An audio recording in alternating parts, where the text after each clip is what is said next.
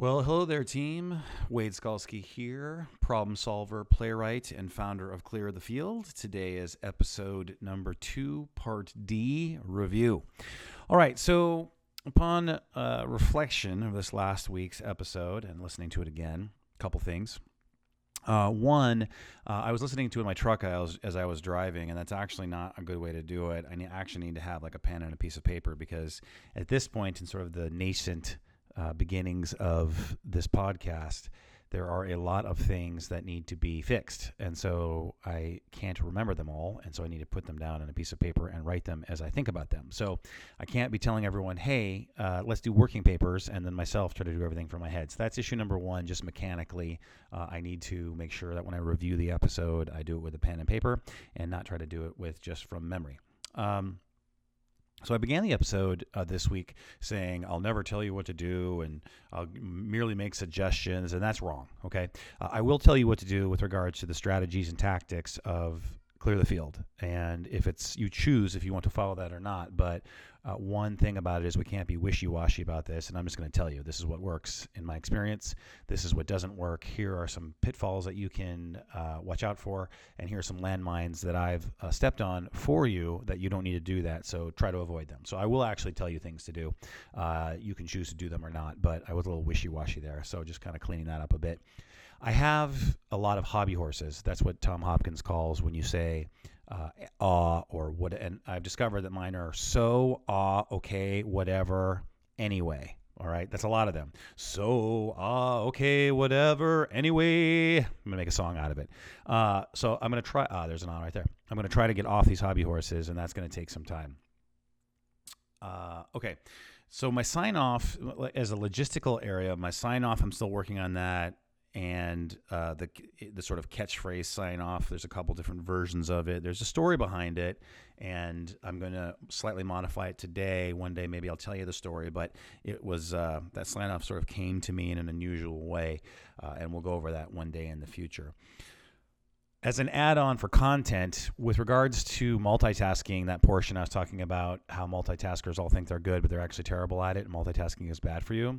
Multitasking actually causes a lot more of interruptions because people are trying to do multiple things at once. And there's a productivity fact that there was a study that was done of multitaskers, and they actually spent a third of their day sort of getting re-engaged into their tasks after either switching or being interrupted. So I want you to think about that. 33% of your time is as a result of trying to get back in the flow of something that you're doing. And we all know this. Have you ever been in writing a project or doing something and you're really in the flow, and then somebody barges into your office and screams at you about something or yells at you or just says, hey, have you tried the new place down the street? And you're like, okay. And then you have a conversation with them, you usher them out of the office, and then it takes you, I think it's like 27 minutes to get back in the flow of where you were. I think that's the stat, but we spend a third of our day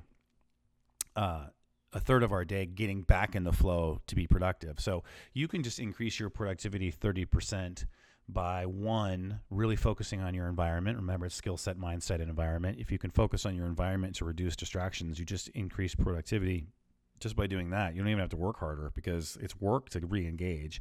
And then two, stop multitasking because you create more interruptions for yourself.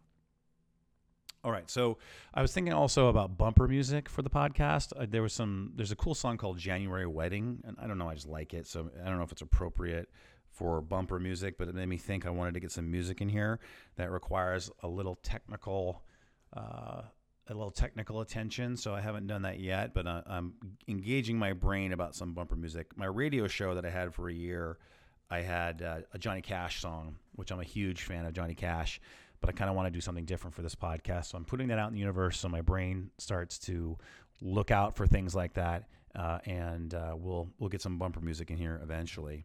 I feel like there was a good mix of sort of content, tactical strategy, and then sort of my digression humor. Sometimes I go off on little tangents that are kind of amusing to me, and I thought that was a pretty good mix. But I need to be more structured because this is sort of like a James Joyce Portrait of an Artist stream of consciousness situation with a lot of this so far. So there's a structure that I'm thinking about applying for this next episode, so that we have the structure of the reset, reframe, restart, review for episodes A, B, C, and D. That's working pretty well. But then within each podcast episode itself, it's a little squirrely stream of consciousness. So I'm toying with a couple different ways to organize it. So that's sort of a review issue. I think is going to have to happen. Otherwise, it's just going to be there's not going to be a lot of consistency in the quality of the podcast if I don't do it that way, and it will require a little bit of thought versus me just turning on the microphone or telephone and riffing from there. And then other than that, I thought it was pretty good. I mean, for this episode for the first podcast, I thought was pretty good. The intro podcast wasn't that great for episode 1 because I was kind of, I don't know, I felt I didn't quite have my moorings. Plus, I had just come off being sick. You can hear it in my voice. And it's funny, the same thing happened with my radio show. I had this introduction show that I was a little melodramatic with it. Like I was like, hey, there's some more hobby horses. Man, I got to get a Toastmasters bell and just ring it for myself, or have a light that goes on every time I do it somehow. That'd be a good app, a hobby horse speech app that a light goes off every single time you use a words like or whatever, or all, or anyway.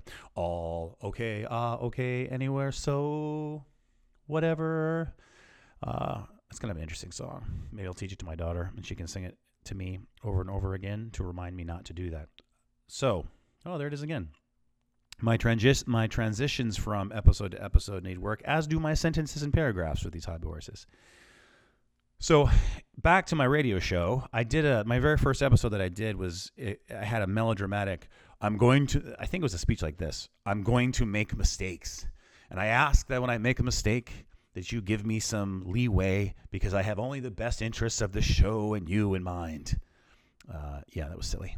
So I kind of did that a little bit for the first week, and I really enjoyed this week where I just turned on the microphone and started talking about things I care about and about concepts that intrigue me, versus trying to lay the groundwork for a year-long project, 90-day challenge where we're going to review 30, 60, 90, and then obviously at the end of every week. So that's sort of the review for episode 2, the grand gesture. I really enjoyed this episode, actually, because I think the grand gesture as a concept is one that a lot of people fall prey to. And by a lot of people, it's probably just me, but because I think everyone thinks like I do, I think everyone must have a grand gesture problem. But I see it actually in my clients. I see it when, sort of my legal clients, and they want to try to get an expungement, and they think that just the act of the expungement and getting their record cleaned is going to change their life, and it's not. And so that's one of the reasons for the Clear the Field class that couples with some of my expungement clients, is to start teaching them these concepts, teaching them the process, so that they can get some new skill sets with the actual sort of legal moving papers, and so that when they do get their record clean, that they can move forward with a new skill sets and mindset. So that's why this whole podcast was born. That's why we explore some of these issues, and the grand gesture actually is something that is easily avoided if you just know about it. The act of naming something, it makes it real.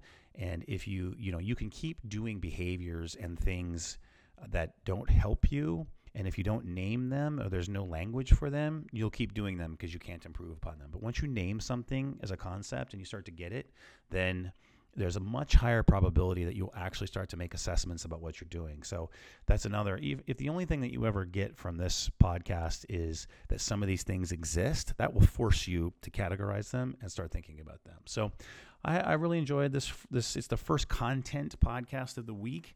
And I know I have a lot to work on as this review session goes for, emphasizes, and my other review sessions as well. But I'm excited about it because, the review process as we go forward will just make it better. And that's how, you're gonna suck at something when you first start to do it on anything, and you have to accept that. You're the court jester before you can become the king, for sure. You're a fool before you can master anything. And if you accept that, you can get through the mistakes faster and then not beat yourself up about it. So that was a good review, good episode this week, and I'm excited to go on to episode 3. So that concludes episode 2, section D, the review section. Wade Skalski signing off. And just remember, there is no end if you stay on the path.